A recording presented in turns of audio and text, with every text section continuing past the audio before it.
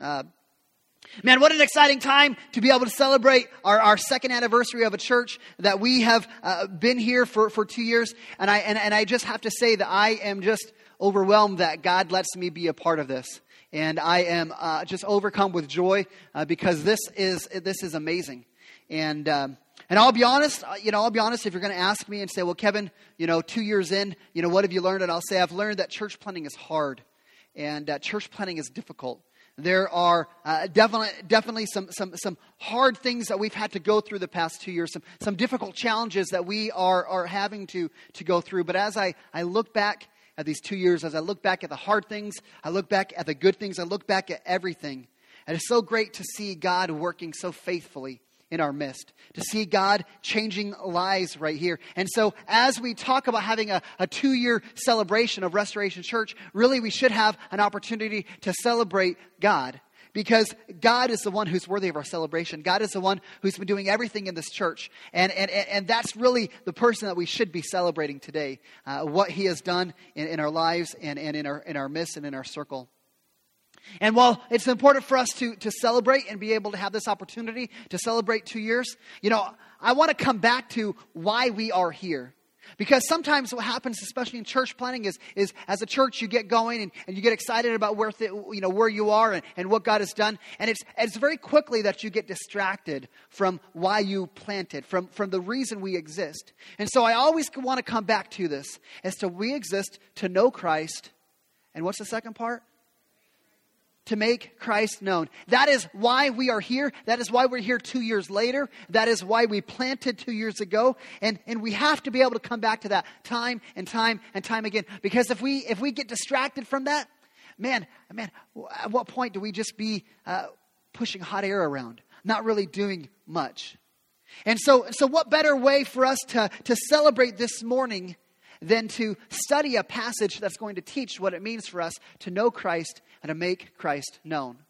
So if you have a Bible, we're going to be in Matthew. Excuse me, we're not in Matthew. We're going to be in Mark chapter 8. If you have a Bible, we're going to be in Mark chapter 8. If you need a Bible, if you just slip your hand up, we've got an usher in the back, and would love to be able to come and put one of these Bibles in your hand. If you have one of these hardback Bibles, like I do here from the church, it's even got my name on it. That's cool. It's going to be on page 844. And we also have the words on the screen as well. As we've been studying through this Gospel of Mark, last week we saw the climax of the first half of Mark. Remember, we said that when we started the Gospel of Mark, that Mark is broken into two halves. The first half really details who Jesus is. And the second half, which we'll begin today, details why Jesus came. And so last week we saw the climax of who Jesus is. If you remember, Jesus was hanging out with the disciples, and Jesus asked the disciples, He said, hey, disciples, who do the people say that I am? Who do the people around you, who do they say that I am? And if you remember, the disciples said, well, some people said you're like a prophet. Some people said you're like Moses. And then Jesus got really personal. He said, hey, Peter, who do you say that I am? And this is when Peter, for the first time, he got it. It clicked. He said, you are the Christ. You are the Messiah. You are the divinely appointed, anointed one that the Old Testament has been talking about all the way since the fall in Genesis chapter 3. You are the one that we've been waiting for, the promised priest, the promised prophet, the promised king that we've been waiting for all this time. And in our text today, starting in verse 31 of Mark chapter 8, Jesus is continuing that same conversation. He's continuing that same conversation with his disciples who Peter has just confessed that he is the Christ. And so what Jesus is going to do is he's going to begin to explain why he came. And specifically in this text, he's going to explain what it really means to follow him. Because we have these different ideas of what it means to follow the King. Well, does that just mean I pray a prayer? Does that just mean I go to church on Sunday? Or what does it mean for us really to follow Jesus, to be in a relationship with him? So that's what we're going to be looking at today. Mark chapter 8, starting in verse 31. And before we read, would you pray with me? God, just thank you for the opportunity to be here. Thank you for your presence. God, we plead for your presence to continue to rest on this church. God, we want to be in your presence. We want your hand. We want your blessing. God, I pray that you would continue to work in our lives, just as you've worked in Adam's life and just as you've worked in Drew and Danielle's lives. God, I pray that you would work in all of our lives. God, I pray that you would meet us here. God, I pray as when we talk about this conversation of what it means for us to follow the King, God, I pray that you would help us to understand. I pray, God, that we would listen and that we would be open, God, to what it is that you want to show us today. That, God, we would become conformed to your image. God, we thank you for who you are, and thank you for meeting us here now. In your name, amen. So Mark chapter 8, starting in verse 31, and it says this. And Jesus began to teach them that the Son of Man must suffer many things and be rejected by the elders and the chief priests and the scribes and be killed. And after 3 days rise again. And he said this plainly. And he took Peter aside, and Peter took him aside and began to rebuke him. But turning and seeing his disciples, he rebuked Peter and said, "Get behind me, Satan, for you are not setting your mind on the things of God, but on the things of man." That's a loaded couple of verses right there. There's a lot of stuff in there. See, what happened is Peter, he identified, he acknowledged, he confessed that Jesus is the Christ, the Messiah, the one we've been waiting for all this time. And so at that point, the disciples, things would have clicked in their mind. They would have known, hey, as Israel, as Jewish people, we have been waiting for the Christ for all this time. We've been waiting for the one who's going to come ever since David talked about him, way back in the time of King David. This superhuman leader who was going to overthrow Israel's enemies, who was going to regather all of God's people from the four corners of the earth. This superhero, the superhuman who was going to make Jerusalem and Palestine and Israel the center of the world. This leader who was going to establish the perfect reign of God. They knew this man was coming, and they were excited because they realized Jesus is the Christ. He's the fulfillment of all of that. That's exciting. In fact, one of the terms that Jesus often uses to identify himself is he calls himself the Son of Man. The Son of Man. I think he uses it 15 times in the Gospel of Mark alone. And this term, Son of Man, it comes from the Old Testament book of Daniel. In chapter 7, Daniel prophesied and he wrote, and he said, "I saw in the night visions, and behold, with the clouds of heaven, there came one like a Son of Man." And this vision of a human figure, he comes on the clouds of heaven and he approaches the Ancient of Days, that is God himself. And there's God sitting on his throne, and this Son of Man comes and approaches, and God gives him all glory and all authority and all sovereign power. So that in consequence, because God has given that to that Son of Man, all peoples and all nations and all men of every nation, of every language, of every tongue would come and they would worship that Son of Man. And his dominion, Daniel says, is an everlasting dominion that will never pass away. His kingdom will be one that will never be destroyed. So you can imagine Peter. He's got this picture in his mind of the Son of Man from what Daniel had said. And you've got to understand, when he confessed that Jesus is the Christ, he's got to be thinking, this is the fulfillment of that. Because even as we've studied through the first 8 chapters of the Gospel of Mark, we've seen Jesus. What's he been doing? He's been doing all sorts of miraculous types of things. I mean, Jesus, he burst onto the scene doing all sorts of amazing things and proclaiming the kingdom of God is at hand. Think about this. He's cast out demons. He's healed the sick. He's raised the dead. He's calmed storms. He's calmed waves. He's calmed the wind. He's walked on water. Twice he's fed multitudes of people with just a few loaves of bread. He's done all of these miraculous things. So of course Peter's got to think, man, our superhero's here. Our superhero is here. This is that Messiah, the Christ who's going to come and use power to set things right.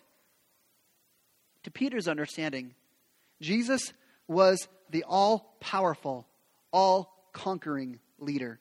A revolutionary figure who would banish the Roman Empire, their domination of Israel. They would free Jerusalem and they would restore the fortunes of God's people. Perhaps you could picture Peter picturing Jesus sitting on a gold throne in Jerusalem. But look what Jesus said.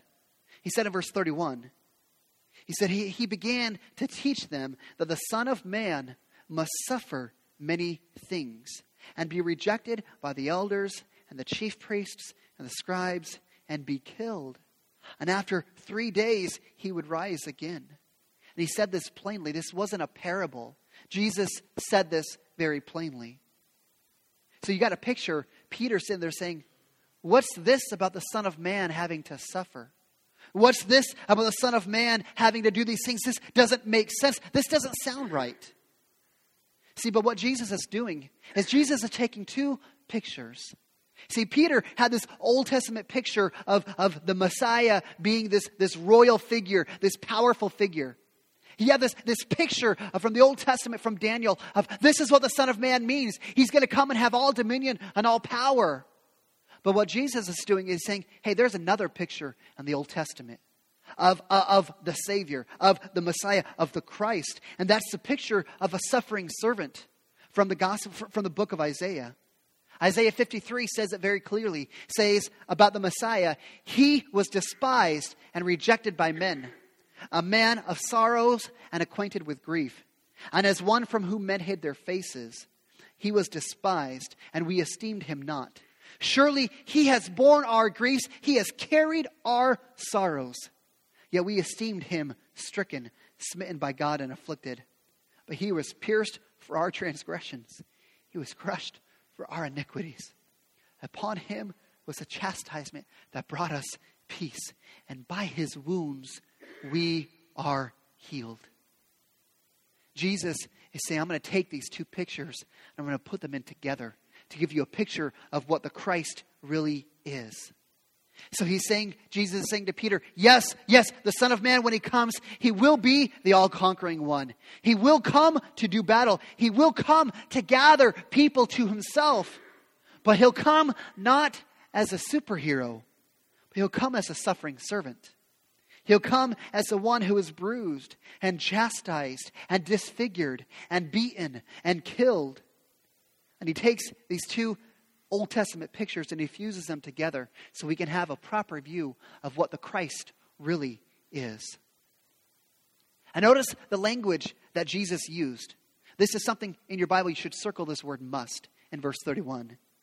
He said, he began to teach them that the Son of Man must suffer many things and be rejected by the elders and the chief priests and the scribes and be killed and after 3 days rise again. See, that word must, it modifies and it controls that entire sentence. It means everything in that sentence is a necessity. See, there is a divine necessity that the Christ, the Messiah, must suffer. He must be rejected. He must be killed. He must be resurrected. It has to happen. See, Jesus is teaching about the necessity of the cross. That the only way that God can redeem his people, the only way that God can redeem us is through the cross. Through the redemption that he bought and purchased by his death on that cross. This Jesus, he must be beaten. He must be tried. He must be tested. He must be forsaken. He must be crucified if any of us are going to have the ability to come into a relationship with him and to be redeemed. So don't miss these divine words of how necessary they are. I mean, you think about Christianity and you think, well, why is the symbol of Christianity? Why is it the cross? Why isn't it the manger? I mean, the manger celebrating the birth of Christ, that's so significant for us. What about the carpenter's bench? Isn't that important for us? No. See, this right here is why the symbol of Christianity is the cross. Because it is divinely necessary. Without the cross, there is no Christianity. Without the cross, there is no salvation. But Peter, oh, how I love Peter. I find so much of myself in Peter. It says in verse 33, he said in verse 32. It says, and Peter took him aside and began to rebuke him. But turning and seeing his disciples, Jesus rebuked Peter and said, get behind me, Satan, for you are not setting your mind on the things of God, but on the things of man. Peter hears this idea of this weak and crucified Savior. And he hears this idea and he pulls Jesus aside and begins to rebuke Jesus as if what Jesus is saying is evil and wrong. I mean, to Peter's mind, Jesus, you're the Christ. You shouldn't have to suffer. You're the Messiah. And Jesus, in response, he rebukes Peter back and he calls him Satan. I mean, that almost sounds a little bit rough and unnecessary. It sounds like what teenage boys do to their brothers and sister, you know. Satan, that maybe that's just, the way I grew up. But in Matthew chapter 4, there's a story about the temptation of Jesus. And Satan is tempting Jesus in the wilderness. And Satan offered Jesus the world kingdom without any suffering. He said in verse 9 of Matthew chapter 4, Satan said to Jesus, all these I will give to you if you will fall down and worship me. So Satan, long ago, he wanted to tempt Jesus with the prospect of winning the kingdom by the way of pride and power. And by taking charge, not by humility, not by weakness, not by obedience. So Satan tempted Jesus long ago to achieve his kingship exactly the way that Peter is saying to do right now. Saying, Jesus, you don't have to suffer. Jesus, don't suffer. I will just give you the kingdom if you bow down and worship me. And so Jesus remembers Satan's temptation of him, and he's saying, Peter, you're trying to offer me the same thing. You're trying to tell me to take the easy route, to take the way of pride and power. But Peter, I have come as the suffering servant.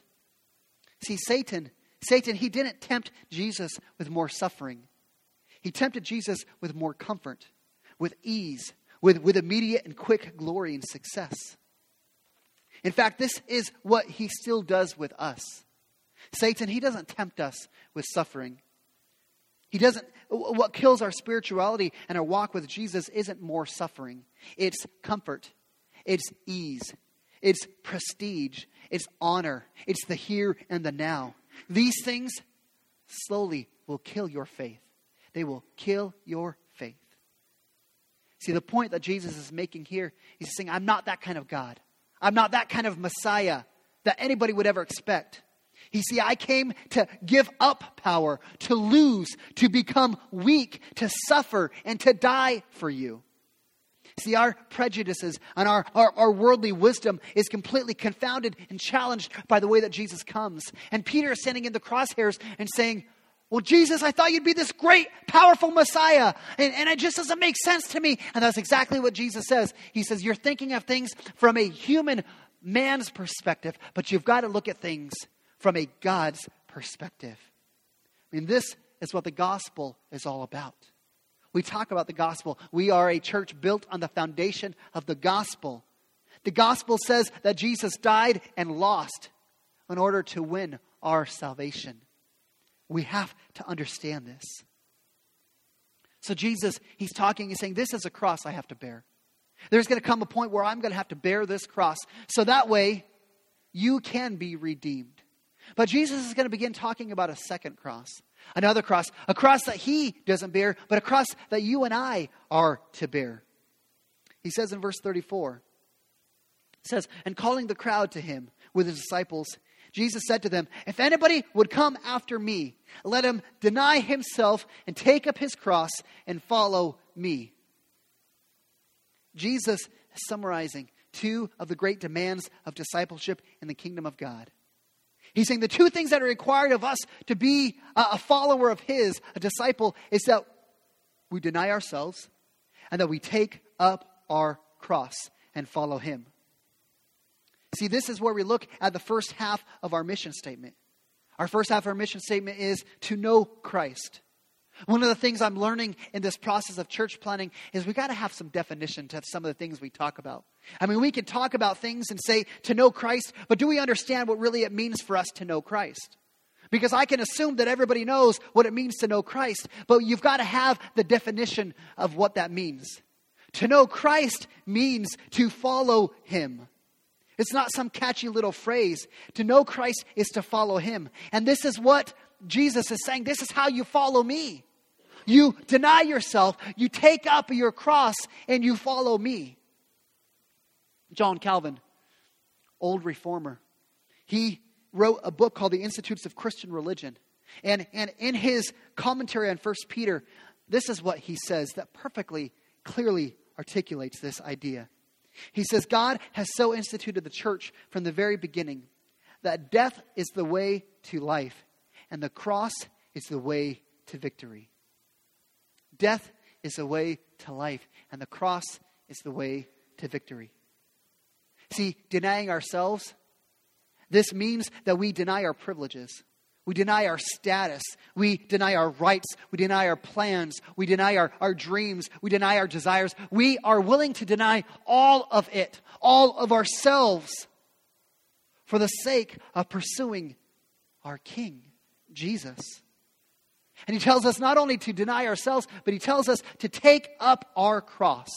See, there's a cross that Jesus is going to bear on that day, on that Golgotha, many years ago. But there's a cross too that we as disciples, that we have to bear, that we have to carry. There's a cross that we are expected to bear ourselves. And Jesus is telling us that just like his cross, our cross is a cross of trial. Our cross is a cross of suffering.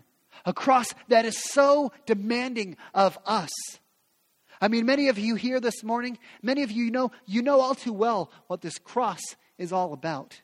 You've followed Jesus with all of your heart. You've loved him. You've sang his praises. Yet how many times do we come in and how many times do we have our hearts heavy and burdened because of the cross that we bear? Trials in your home. Trials in your family, trials in your marriage, trials in your workplace.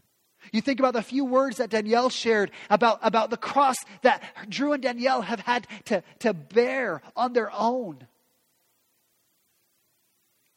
The only encouragement I can give to you is to think through the words of the ancient theologian Thomas Aquinas said. He said, if you will bear the cross will bear you. If you will bear the cross will bear you. If we are willing to set aside and deny ourselves, if we're willing to take that cross to follow Jesus, if we bear that cross, then that cross will bear us. Jesus says next, he says, verse 35 says, for whoever would save his life will lose it. But whoever loses his life for my sake and the gospel's sake will save it. This is a very bizarre statement. I mean, Jesus thinks that if you lose your life, if you lose all that you are, all that you think you should be, and you listen to him, and you let him tell you how you should live your life, he's saying then that is where life is found. You want to know where life is found? It's found in losing ourselves and choosing him. This is so contrary to the way that most of us live, to the way that we've been brought up, to the way our society tells us to live. We think that to have life, to have joy, means that we have to be true to ourselves no matter what. I mean, that's kind of the mantra of our society. Be true to yourself. Follow your heart. Be who you think you should be. And this is exactly opposite of what Jesus says here. He says, don't be true to yourself. Be true to him no matter what. Because this is where life and joy are found. Life and joy are found in losing ourselves for his sake. Life and joy are found in losing ourselves for God's sake. I mean, this is so scary. I read this and I get scared and overwhelmed because it means of letting go of who I am, letting go of who I want to be. It's scary to consider I have to lose myself so I can follow Jesus because what if I don't like what Jesus is going to turn me into? What if Jesus changes me into something that I didn't think I wanted to be? The Apostle Paul, in the book of Philippians, he wrote and he took some time and he bragged about all of the righteous works that he had done, all that he was. He looked at everything he was and he said, this is who I was. Almost bragging about how great he was. And then he said in Philippians 3, 7 and 8, he said, but whatever gain I had, I counted as loss for the sake of Christ. Indeed, I count everything as a loss because of the surpassing worth of knowing Jesus Christ, my Lord. For his sake, I have suffered the loss of all things, and I count them as rubbish in order that I might gain Christ. He says, I count them all as rubbish because it is better for me to have Jesus than to have everything I can imagine. Paul had to lose everything in order to get Jesus. And he said it was well worth it. He said, trust me, it is worth it. The reward is worth the suffering. We will have to lose our life, but that reward is completely worth it. Jesus continues in verse 36. And he says, for what does it profit a man to gain the whole world, yet forfeit his soul? For what can a man give in return for his soul? In the 8th century, there was a famous king, King Charlemagne. King Charlemagne was the builder of the so-called Holy Roman Empire, which was neither holy or Roman essentially, but he was a fighter of countless number of battles. King Charlemagne, and history tells us that 200 years after his death, another emperor by the name of Otho, he went inside to King Charlemagne's tomb to see the way in which he had buried this great king, this great important king, King Charlemagne. And they discovered Charlemagne was sitting, buried upright on a throne. And he had a crown on his skull, and he had a copy of the Gospels on his lap. And directed on his finger was pointing to the very text, the very verse that we just read, verse 36. Indeed, this powerful picture, this bony finger that had been the finger of one of the most powerful and wealthy men in the entire world was resting upon this verse. What does it profit a man to gain the whole world and forfeit his soul? Listen, don't think that this doesn't include you. Don't think that this doesn't include every single one of us. What will you gain? What will you gain if you gain everything this world has to offer? If you make millions and millions of dollars, if you have the most beautiful family, if you have all these things, if your business becomes as successful as Starbucks or some other successful company, what would you gain if you had everything that this world had to offer and you lose your own soul? Jesus says this in verse 38. He said, for whoever is ashamed of me and of my words in this adulterous and sinful generation, of him will the Son of Man also be ashamed when he comes in the glory of his Father with the holy angels. See, for those of us who would say, I'm going to pursue this world and all this world has to offer. For those of us who would say, I'm not willing to suffer for Jesus. I'm not willing to identify with Jesus because that would mean I have to let go of myself. I have to deny myself and follow him. For those who would choose to forsake Jesus now, who would be ashamed to take up their cross and follow Jesus. For those who would see the way of the cross and decide to turn away to avoid that suffering and that shame and that condemnation. Listen, you will not escape suffering. There is no escape to suffering. We either suffer now or we suffer in the life to come. You can gain the whole world. You can have its entire honor, its privileges, its status, its power, and it will mean nothing.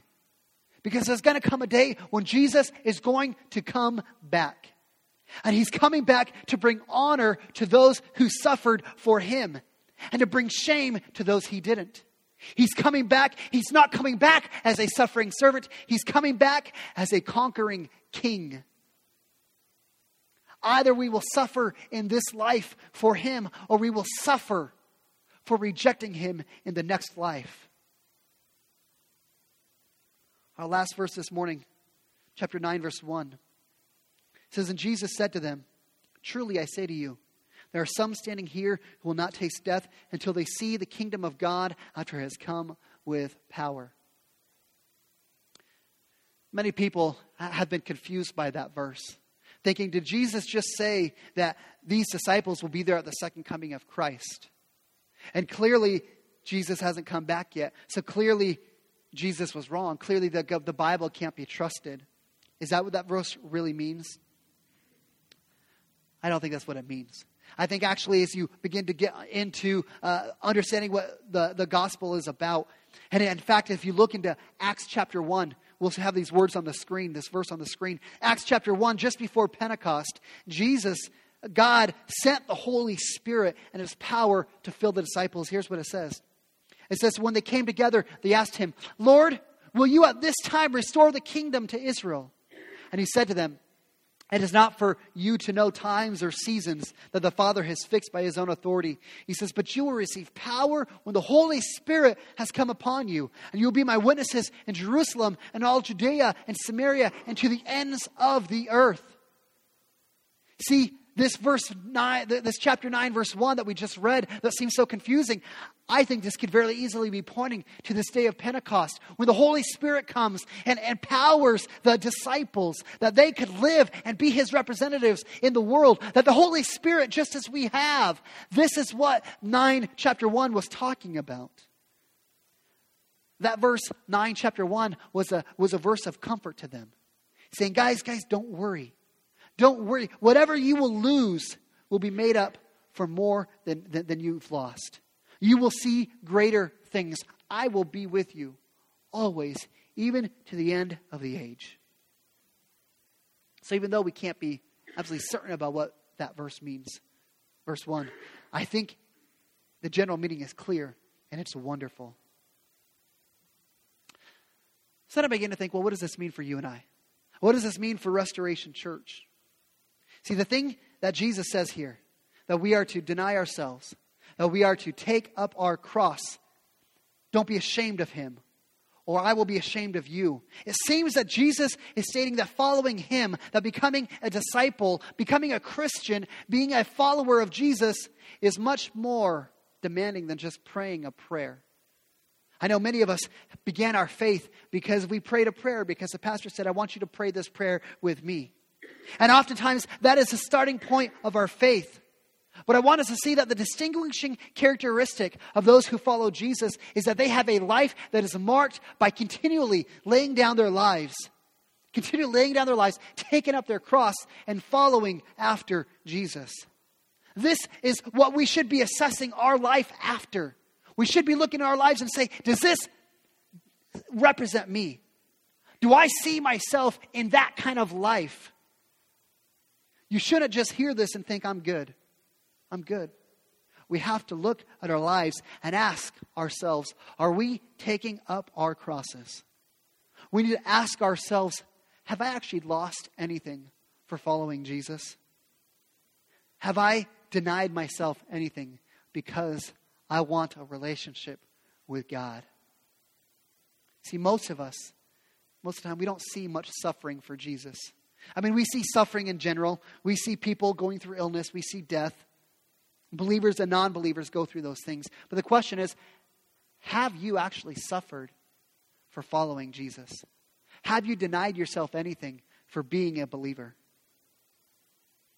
See, one of the big things, I think, as to why sometimes we don't experience those types of difficulties, because I think it's hard for us to live on mission.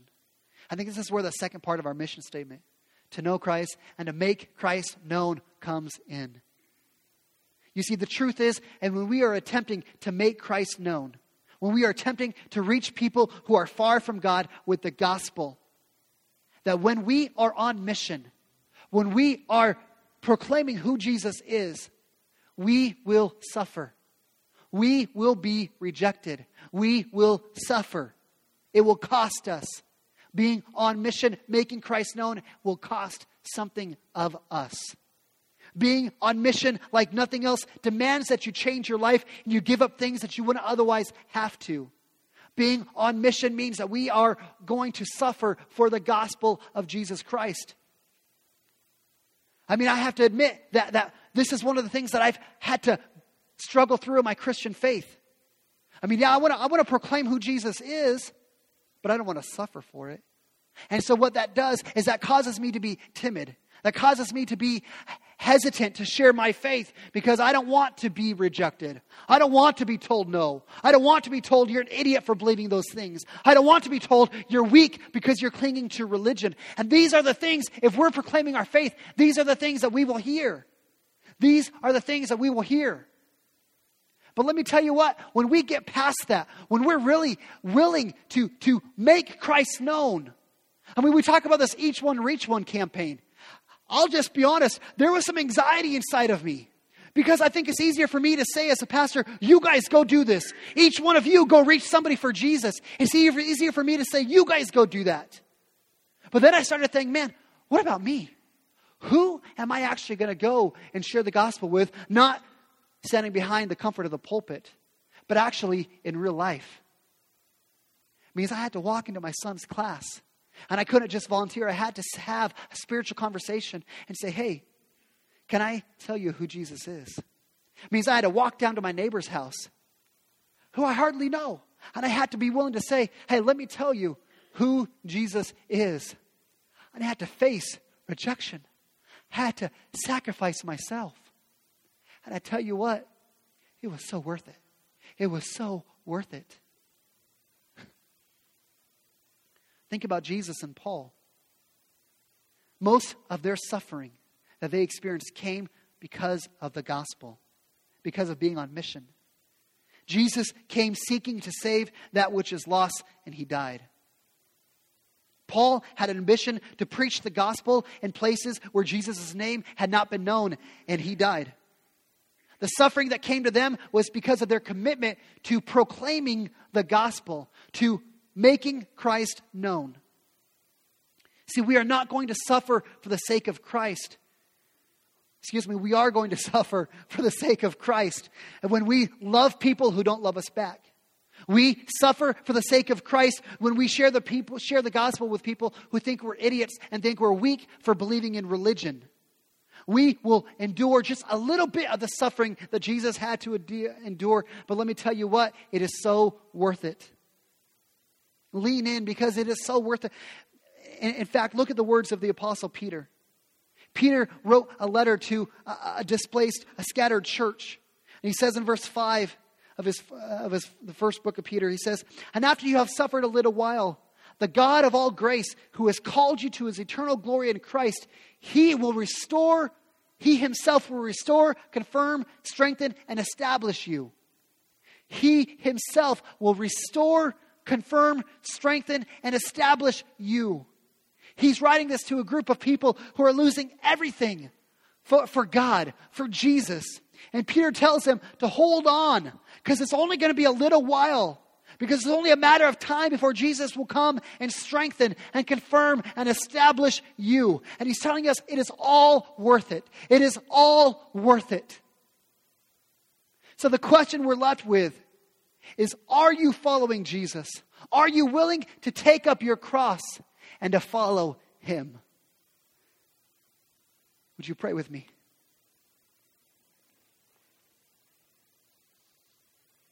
God, this is one of those harder messages. One of these hard passages. Because God, you put expectation on us. You say, if you're going to be my child, this is what it's going to look like. It's so much easier for us to think I can just pray a prayer and that's it. But God, you ask for so much more. That we deny ourselves, that we take up our cross and we follow you. God, I pray for myself. God, I pray that I would have that faith, that I would deny myself, that I would deny the dreams I have for my life, and I would lay them at your feet and say, Jesus, I want to follow you. Jesus, I want to go where you go. I want to do what you want me to do. This means I take up my cross and I'm willing to suffer for your name's sake. God, I pray that you give me the kind of faith that I would be willing to suffer and endure because you are totally worth it. God, I pray for every one of us in here today that, God, we would have that kind of faith. That we would hold on to you with every fiber of our being. That we would say, you are worthy, you are better than anything that this world has to offer. Because even if I were to gain the entire world and I lost my soul, it would be disastrous. God, I pray that we would be marked, Restoration Church would be marked by a group of people who are willing to surrender ourselves, to surrender all, to take up our cross and to follow you. That God, we would be willing to take this Each One Reach One campaign, and that we would actually be willing to do something with that. The whole idea is every one of us in here, that we would be willing to take the gospel message to somebody around us who doesn't know Jesus and say, can I tell you how you can have a relationship with Jesus Christ? Because that's not just something that the pastor does on the pulpit on Sunday. This is something that we are to do every day in our lives. God, I pray that you would give us that faith, that boldness, that we can trust you, that when we proclaim your message, that you will be the one that vindicates us. That even though we suffer, even though we may have to endure rejection, that God, you won't reject us at that day. God, I pray that you would help us to understand what it means for us to really follow you. God, I pray that you would meet us here today. God, I pray for those who have been going through the motions of following you. Been saying, yeah, verbally I like Jesus. Verbally I follow Jesus. God, I pray that you would help those people today to live that out. To make that a part of their life. To take up their cross and to follow you, no matter what happens. God, I pray for those in here today who are feeling the weight of that cross, who are feeling the difficulty. God, I pray that today you would comfort them, that you would wrap your arms around them just as you've done to so many of us, that you would pour out your love on us, that we would feel your presence, and that we would be brought into restoration. That we would be re-energized. That we would be reinvigorated. That we would have the strength to go forward one more day. And one more day. And one more day. God, I pray as we have this opportunity now to respond to you through worship, God, I pray that you would meet us here. I pray, God, that you would allow us just to cry out to you. For those that you need to take some time right now to pray, God, I pray that you would give us that ability just to sit in our seat and just cry out to you saying, God, I need you. God, I need you right here, right now. God, I pray for those in here today that they would just stand and be able to get lost in these words. That these words we're about to sing won't just be words that we sing as we're going through the motions, but God, they'd be the cry of our hearts. God, thank you for meeting us here today. We ask this in your name. Amen.